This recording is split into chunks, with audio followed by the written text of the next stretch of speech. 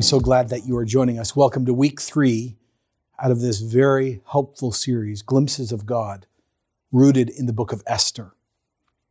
Everyone these days loves watching movies and TVs. I think we've probably watched and binged more movies and television in the last 14 months and multiple lockdowns than we probably have in our lifetimes. Let me just say a few. Some are old, some are newer. Braveheart, Saving Private Ryan. Maybe you love watching The Crown, The Lord of the Rings, the Marvel Universe, every Hallmark movie, Law and Order, or the variations of those. Maybe Godzilla versus Kong, or Love in the Time of Monsters. Here's the point. No matter what you watch, we love watching war, or drama, or personal pain, or invasion, or the end of the world, or relationships. And we love watching every single breakup. We love to laugh and to cry. We love watching them, to be entertained by them. Why? Because we love to escape into the stories. But the very things that we love to escape into and feel, we don't actually want to live through. No one wants to be Braveheart for real. No one wants to face down an orc if that was possible. No one wants to go through 15 breakups to find true, real love. But what happens? What really happens when we're forced to live in the moment that actually we love watching? What happens when life moves from escapism or entertainment to reality? Well, I think we'd all agree this season has been that moment. For yourself, for myself, we've all been forced to live in a world that we used to like watching, the end of the world and pandemics and all, but we didn't want to experience it. And that's why the book of Esther is so helpful. Esther herself was living literally in a political horror film that no one wants to live in, and yet there she was. And at this moment in our journey as a church, we arrive to the part of the story where everything goes not just bleak, it goes really dark. It reads like this in Esther 3:1. If you've got a Bible, we'd love you to turn to the book of Esther. After these events, King Xerxes honored Haman the Agagite, elevating him and giving him a seat of honor higher than all the other nobles. Now, it starts with 3 little words. After these events. Well, what events? The events are Esther became queen, and Mordecai saves the king's life and thwarted an assassination plot. All this is good. All this seems right. And suddenly, all the good and the right is swept away. What we begin to hear in this book is life is not fair. And just because you're good or kind or thoughtful or a good citizen does not mean you will not experience injustice. 5 years has passed since Esther became queen. 5 years has passed since the king's life had been spared. And then comes Haman. Now, this verse might just seem like some boring administration, promotion, and announcement, and no one pays attention. Oh no, far from it. Haman's called an Agagite. Now in Hebrew, Haman's name in Hebrew sounds like the word wrath, which shows us things aren't going to be good. But more, who are Haman's people? Where does that phrase, the Agagite, even come from? Well, to understand the power of this moment, we have to go back, way back to when the Jews are wandering in the desert post-Egypt. Haman is a direct ancestor from a tribe called the Amalekites. Now, hold on with me. We're going to do some history here, but I trust me, by the end of this is going to be very personal for you. Many of God's people that made it out of Egypt finally are free, no longer slaves. 420 years, it's broken. They saw God split the Red Sea. They ate manna and quail. They drank water from a rock. And then such injustice takes place. Some of them are killed, and some of them, can you imagine, are captured by raiding parties and put back into slavery. There's a surprise invasion against the Israelite camp by a group called the Amalekites. This is a large nomadic tribe that controlled the caravan routes between Egypt and Arabia. It reads like this in Exodus 17:8. The Amalekites came and attacked the Israelites. The attack was violent, unprovoked, without mercy. It was life-threatening. Now, many years after this moment, which was seared into the collective consciousness of the Israelites, it's recorded like this in Deuteronomy 25:17. Remember what the Amalekites did to you along the way when you came out of Egypt. When you were weary and you were worn out, they met you on your journey and they attacked all who were lagging behind. They had no fear of God. Now there's more here than meets the eye. See, this large nomadic tribe actually comes from the same family as the Jews. The Jews come from a guy named Jacob, and Jacob's name was changed to Israel. Israel had 12 sons. Those 12 sons become the 12 tribes of Israel. Now the Amalekites had ties to Jacob's brother, whose name was Esau. Esau's relatives become the tribe we know as the Edomites. And they, in history, had joined in marriage and military alliance with the Amalekites. So this ongoing old unresolved family battle now has larger consequences than either brother ever understood long before talking about stew and birthrights. And it's not just about unresolved history. This was an opening of a new ongoing struggle. And the goal here is to destroy the Jewish people. But why? Because the powers of darkness want to stop the work of God through the Jewish people because they know it will lead to the redemption of the world through Jesus. What is actually happening on the ground physically that just appears opportunistic or tribal or relational or unresolved is actually more. It's a conflict between the gods of the Amalekites and the true living God himself, who is connected to the Jewish people. The war happening down here is actually reflecting the war up here. Well, later, the story continues to get worse. In the book of Judges, the Amalekites invade or are connected to raiding 6 times. And then after the time of Judges, God raises up the first Jewish king named Saul.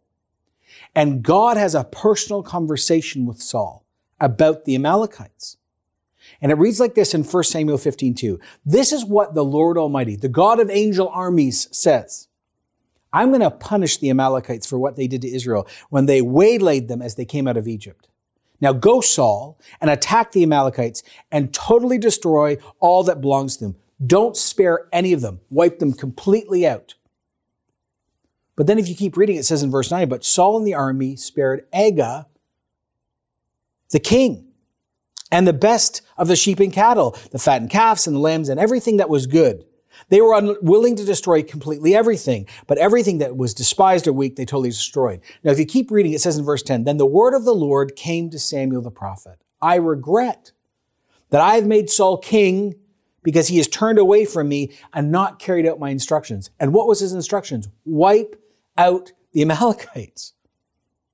Years later, God talked to Saul just before he died, the day before he died. And listen to what God says to the first king of Israel. 1 Samuel 28:18. Because you did not obey the Lord or carry out his fierce wrath against the Amalekites, the Lord has done this to you today. The Lord will deliver both Israel and you into the hands of the Philistines, and tomorrow you and your sons will be with me. The Lord will also give the army of Israel into the hands of the Philistines. This is actually Samuel speaking on behalf of God. You're going to die. I'm dead, and you can read the story about that, and you're about to be dead too. So with all that background and spiritual conflict and tribal warfare and disobedience and Saul not doing what he was supposed to do, we come to Haman and find out that his ancestry is directly back to that Amalekite king. So generations later, the ethnic spiritual war is far from over. Okay, back to the story. Verse 2 in chapter 3 of Esther. All the royal officials at the king's gate knelt down and paid honor to Haman, for the king had commanded this concerning him. But Mordecai would not kneel down and pay him honor. The royal officials at the king's gate asked Mordecai, why do you disobey the king's command? Day after day, they spoke to him, but Mordecai refused to comply. Therefore, they told Haman about it to see whether Mordecai's behavior would be tolerated, for he had told them he was a Jew. Ooh. Bowing down in this culture was not always connected to the worship of the individual, but sometimes it was connected to bowing down to the gods they represented. But more often, it's about honor and respect, allegiance. It's publicly saying, I'm for this guy. I agree with this guy. He represents the law, and I'm okay with what he stands for. So now the question, why would Mordecai not bow down to Haman? Some say he was jealous because he didn't get the promotion that Haman did, and he had saved the king's life. I don't think so. Others think that the king in this promotion made Haman godlike. And Mordecai's like, I'm not going to bow down because then I would be violating the 10 commandments. But it's hard to see that the king would make his second in command a god to rival himself. See, what's really going on is history here. Mordecai is refusing to go down the road that Saul did. He's going to obey God. He will not stand and play games with his mortal enemy. And here's the connection. Remember this. Mordecai is from the tribe of Benjamin, the same tribe Saul comes from. He's part of the same family. He's going to be the better, obedient Saul. Just like Vashti made a decision, like we found out, that affected basically every woman in the Persian Empire. Now Mordecai's decision is going to make an effect on every single Jew. Here we see religiously inspired civil disobedience, because remember, the king had commanded, you need to bow down towards Mordecai. So he says, you need to bow down towards Haman. And Mordecai said no. So again, we're confronted with this question. So when is it right to be religiously inspired to civilly disobey? We're going to get to that in a few weeks. Okay, back to the story. Verse 5. When Haman saw that Mordecai would not kneel down or pay him honor, he was enraged. Yet having learned who Mordecai's people were, Jewish, he scorned the idea of killing only Mordecai. Instead, Haman looked for a way to destroy all of Mordecai's people, the Jews, throughout the whole kingdom of Xerxes. Oh, he's a Jew. He's one of those people. Haman says, I know about those people. I've been taught from childhood who they are and what they did to our people. And it's there. It's this historic, demonically inspired hate where Haman says, I don't want to wipe out just that guy. This is a great chance to wipe them all out finally. So in the 12th year of King Xerxes, in the first month, the month of Nisan, that's Pur, that means in Persian, lot. The lot was cast in the presence of Haman to select the day and month. And the lot fell on the 12th month, the month of Adar. So he cast lots. This is an act of witchcraft, divination. He's searching out from the gods to find out when he could commit, with their blessing, the killing of every single Jew. Now, lots in this culture were not using sticks. There were terracotta cubes with the names of gods on them connected to the months, and they would throw them down to find out the will of the gods. Literally, this reads in Hebrew, he threw the dice, but not for gambling. It's actually demonic permission to see when this act can take place. And yet I love when you read the Proverbs that we are reminded of the sovereignty of God. Proverbs 16:33. The lot is cast into the lap, but its every decision is from God. In other words, God's in control, not some false god, and definitely not Haman. Let's remind ourselves again. God is silent. He is not absent. God has the final say. Well, Haman is calling on the same dark forces his ancestors had been connected to. He's being inspired and led to stop the true living God's work through the Jewish people, which will touch the whole world. But let's not forget who wins in the end. God does. But even though we know God wins in the end, where's God in the middle? Well, Haman sees his opening. He can now use Mordecai's ongoing religiously inspired civil disobedience to settle a much older score that started way before the Persian Empire existed. Actually, it's being fueled by forces that existed before, or at the beginning of the creation of the world. So the persecution begins like many do. If you read about persecution in history, it always begins quietly in administration, in bureaucracy, using laws to target groups of people that are weaker. So Haman is now in a new position, and he has ongoing royal access to talk to the king like basically no other. So it says in verse 8 that Haman said to King Xerxes, there is a certain people dispersed among the peoples of all your provinces, of all your kingdom, who keep themselves separate. Their customs are different from those of all the other people, and they don't obey the king's laws. It's not in the king's best interest to tolerate them. Now, by the way, you might not have caught it, but this is the only reference in the book of Esther to God's ways, the Torah, the law. He calls them the Jewish customs. It's the reference to living a holy life according to the Old Testament. It's viewed as terrible and dangerous. It goes against our culture, O king. They don't obey our laws completely, O king. They're different than us. They have different views. They have different gods. They have different understandings. They're not assimilating into our values. They're not submitting. They're a threat to our cultural, spiritual, and political fabric. See, we can see that the Jews that decided to stay and not go back to the promised land under Ezra, they're good citizens. They're even in the court. They're saving the king's life. Even the queen is a Jew. So we know that Jews are good citizens, but they have not, this verse tells us, fully assimilated into Persian culture. They're still living in part under God's law. So they're viewed as rebellious. They're not getting with the program. And Haman plays on the king's needs and his fear. As we would say these days, he exaggerates. He uses fake news. He says, you got to understand how dangerous these people are. And then he brings it home. He sweetens the pot with lots and lots of money. Verse 9, if it pleases the king, let a decree be issued to destroy them all. And I will give 10,000 talents of silver to the king's administrators for the royal treasury. Now, I've heard this story my whole life growing up in church. But only this week when I was praying and researching did I find out that in this time of history, 2/3 of the whole empire's national gross product would equal this price. It's like someone going, we'll use the United States as an example because they have such a large GDP, and someone saying, if you do this thing, I'm going to give you personally 2/3 of your GDP. I'm just going to put it right in the treasury. Now we go, wow, Haman had that much money? No. Actually, it's connected to the Jews. What he's going to say is, I'll bring some personal money, but actually, we're going to remove the Jews' possession and their homes and their positions. See, what we're reading here is actually what the Nazis did. Stole art and homes, even their golden teeth. See, what we see planned here is fully what we saw 70 plus years ago with the Nazis, the full out killing of a race and a plundering of the race. So the guy says to the king, look, there's a bunch of people that are religiously, politically, spiritually not with us. Not really. And so let me wipe them out, and then we're going to take all their money, and then you get it all. So the king took his signet ring from his finger and gave it to Haman, the Agagite, the enemy of the Jews. Keep the money, he said, and do with the people as you please. This king once again shows how unwise he is, how he's led astray by bad advisors. He's fickle, he's unjust, he's evil. He gives his signet ring, the symbol of his power, the item that actually makes things law in this culture, and gives it into the hand of a person he trusts, even though he's evil. He gives over the power of the state to make evil laws. Yeah, kill him.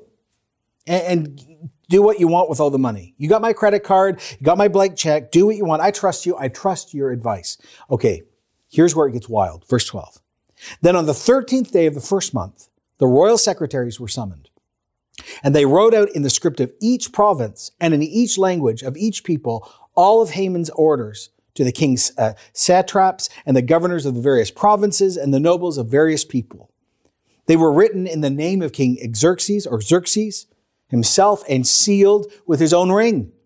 And dispatches were sent by couriers all across the king's provinces with orders to destroy and kill and annihilate, listen to that language, all the Jews. Young, old, women, children, on a single day, the 13th day of the 12th month, the month of Adar, to plunder their goods. Now watch this. You can see the hand of supernatural evil here. This isn't just human. This is the exact description, but in the reverse, of the will of God. God said to Saul, you go to the Amalekites and you wipe them out for their wickedness. I'm judging them. Now Haman is going to, as their ancestor, do the exact opposite to God's people and finish the work of his ancestors and the gods that inspired them. Now in this growing dark and dangerous time, where nothing less than Holocaust is being formed and planned, the date shows us that God is just in control and he's going to work all things out.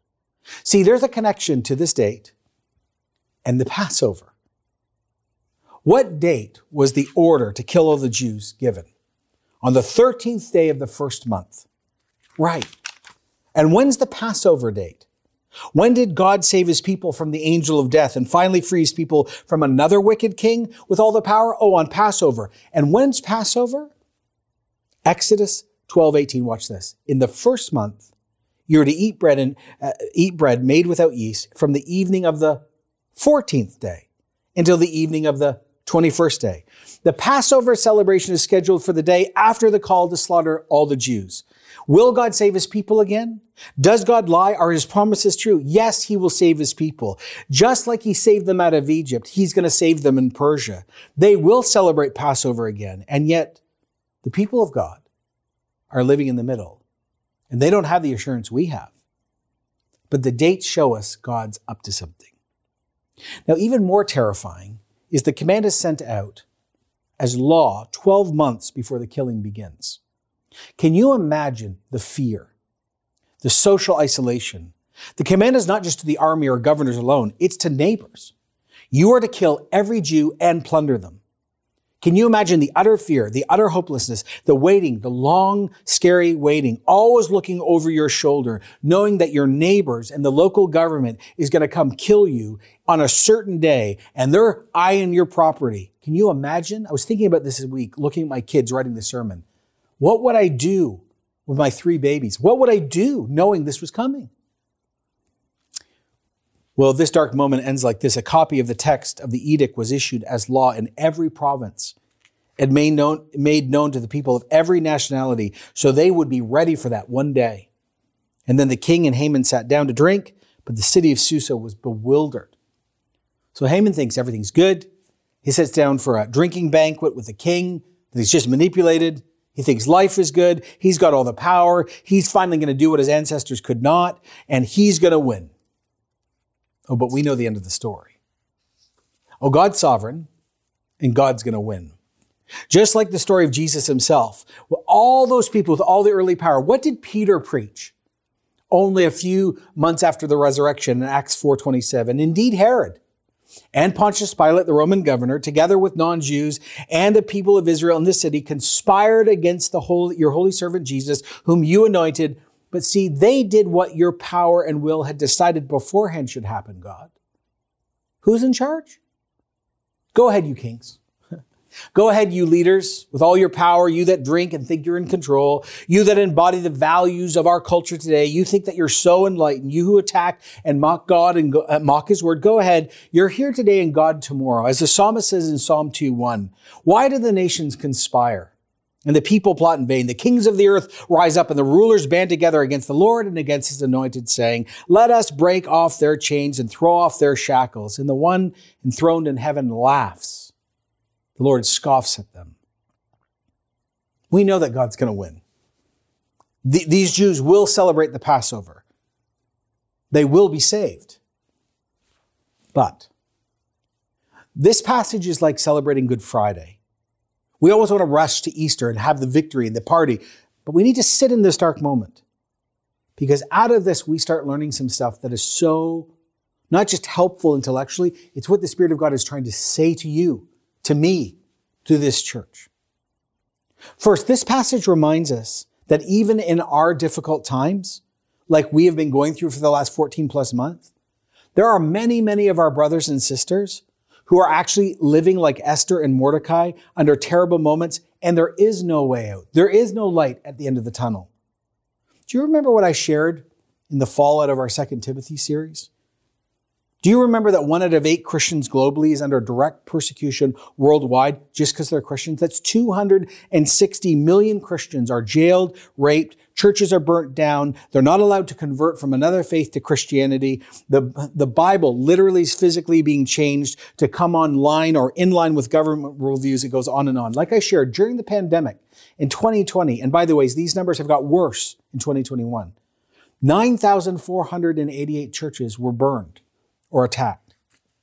2,983 Christians were murdered for their faith. That's happening right now. And this passage reminds us to be aware of many of our brothers and sisters. But this forces us even to a deeper place where this whole series is taking us. I love that Open Doors, one of the most intelligently gathered thinking tanks about persecution. They wrote this. They said, persecution, by definition, is any hostility experienced as a result of one's identification with Jesus. This can include hostile attitudes, words, actions towards Christians. And so actually, when that's the definition of persecution. It comes even close home today for us here in Canada. When you declare Jesus is the only way to heaven, when you say God is the creator and has the final say in sexuality, when you choose not to lie or cheat, but your boss wants you to, and you won't do it because you're a Christian, and suddenly you lose access to that promotion or that new job, that technically also is persecution. This doesn't apply to your view on vaccines, by the way, or your political views, or being a jerk, or cheating on taxes. No. That's a personal opinion. Don't tie those, that's not about persecution. But when you declare there's a heaven and hell, when you gently and kindly but firmly declare that being nice and good does not get you to heaven, it does not bring life change. When you stand up and say, actually, being good does nothing to move God's heart. When you stand up and say abortion is murder and the life of the elderly should be guarded. When you say medically assisted suicide is murder. When you say that we need to defend the widow and the orphan and the immigrant in Jesus' name, you by the left and right will be small p persecuted. Again, let me say what I said earlier this year. I want to say this loudly and clearly. As Orthodox, confessional, historic, biblically informed Christians, we will be attacked by the Hamans of our day, both on the right and the left, because we belong to another kingdom. And think about this. Our customs are different. We're pro-life and pro-immigrant in Jesus' name at the same time. People don't get that. We boldly declare that Jesus is the Son of God and the only way to heaven, and yet we, in the civic sense, guard the right and defend the right for anyone to believe anything in our culture. That doesn't make sense. But our customs are what? Different. We know that God has called us to holy lives, even in our sexual worldview, but we also resist and fight against any form of violence towards anyone because of their sexual orientation. That doesn't make sense in the world, but our customs are different because we belong to another king and another kingdom. Most of us will not be beaten. I don't think our sites will be burned down. But in Canada, like we've been talking over the last few weeks, we are moving from a Christian moment, sort of, to a post-Christian moment, to a neo-pagan moment. We're moving from apathy to hostility in our culture towards Scripture, towards the claims of Jesus, and towards the demands of our God. But no matter. Not if, but when the Haman moment comes, by a boss or a friend or a family member or online, and you stand and don't kneel down, don't hate the person, but pray for your enemy and rejoice, because what did Jesus teach us in the Sermon on the Mount? If you're a Christian in Canada, listen, Matthew 5:11, blessed are you when people insult you about your faith, not anything else, your faith. When they persecute you, when they lie and say all kinds of evil against you because of me, rejoice and be glad, because great is your reward in heaven, for in the same way they persecuted the prophets who were before you. We need to think about persecution on a sliding scale. Most people say it's all or nothing. I see so many people online saying, oh, you Canadians, Christian, you're not persecuted. Actually, it's not either torture, death, rape because you're a Christian or nothing. It's this sliding scale. So, yes, in this post-Christian, post-secular, neo-pagan moment, there is growing small p persecution. But we also need to be reminded and not forget that many of our brothers and sisters are living in situations much closer to Mordecai and Esther. And we need to pray for them. We need to remember them, advocate for them, have the courage to stand for them. When's the last time you thought about our many brothers and sisters during a pandemic also being persecuted for their faith? So yeah, there are many people standing around the world, and it's very difficult. And I think we're all starting to realize here we're going to have to stand, and it's going to be difficult. But God's with us. But actually, where I'm going to end this message is the most important thing. This is what was pressed on me deeply, I would actually say by the Holy Spirit. This dark passage is a gift by God for you. See, the deepest insight and the most important question being asked of you personally is this. What have you left undone? Let me make the whole connection. Saul did not do what God asked him, and this undone task keeps coming up again and again generationally. A whole nation in this moment is at stake because of Saul's personal disobedience generations earlier. See, when God asks you to do something, it's for his glory, and it's also for your freedom. And it also is working out God's purposes. Think about this. Haman would not have even existed if Saul had obeyed God. This whole moment would not have happened that we know about because of the obedience of Saul. So when God speaks to us, he knows what should happen and what should not happen. Has God asked you something and you've just not obeyed? See, this is so important because God tends to ask us things, realizing what will happen next. When life becomes hard, when we experience trouble like we are right now, you don't need a crack in the wall that existed before the difficult moment. You don't need an undealt with landmine and suddenly you step on it in the middle of a time when you don't have any margin left. You don't need the lack of God's promises or the lack of God's blessing because you did not obey him before the difficult time. So here's what we need to settle in. And I can just pray this. In Jesus' name, Father and Son, send the Holy Spirit to speak to your church now so there will be freedom. Ask yourself this question. Has God asked me to do something and I have not done it? Maybe God's commanded you to be baptized and you keep putting it off for 1,000 reasons. Or maybe you stopped giving to his work because of the pandemic. And God's like, but I'm going to provide for you. Or maybe there's a person you've not forgiven and God keeps saying, you know what, I'm going to give you the power. You need to forgive that person. Maybe the Holy Spirit prompted you to invite someone to an online service or Alpha and you just didn't obey. What I'm going to say next sat with me the strongest. Has God asked you to be silent? And I want to preface this as I keep going. I have no one in my mind right now. I'm not thinking about someone in our church. When I was praying, this kept coming to my mind. I had to write it down. Has God asked you to be quiet, to close your mouth, but you keep on posting and keep on talking and keep on influencing because if you don't take control, the world will not be okay. I'm not sure who this is for, whether it's about politics or vaccinations or theology, but someone or a group who is listening to me, you know the Lord has actually commanded your silence, has commanded you go quiet because he's trying to teach you trust and obedience. And you've forgotten that he's God and actually there's more at stake. Let me give you a personal example. I've used this before. I was in Chapters a few years ago. I was in the religion section and I saw people in front of me picking up all these books that I knew were badly written and actually scholarship-wise, they weren't even true. And I was like, oh my goodness, don't read that. Read this one because that one's not even true. And then behind me is the New Age section and these people are pulling out all these divination books. And I just wanted to grab everyone and say, stop. Don't read that. Read the scriptures and don't read that. That's actual gar.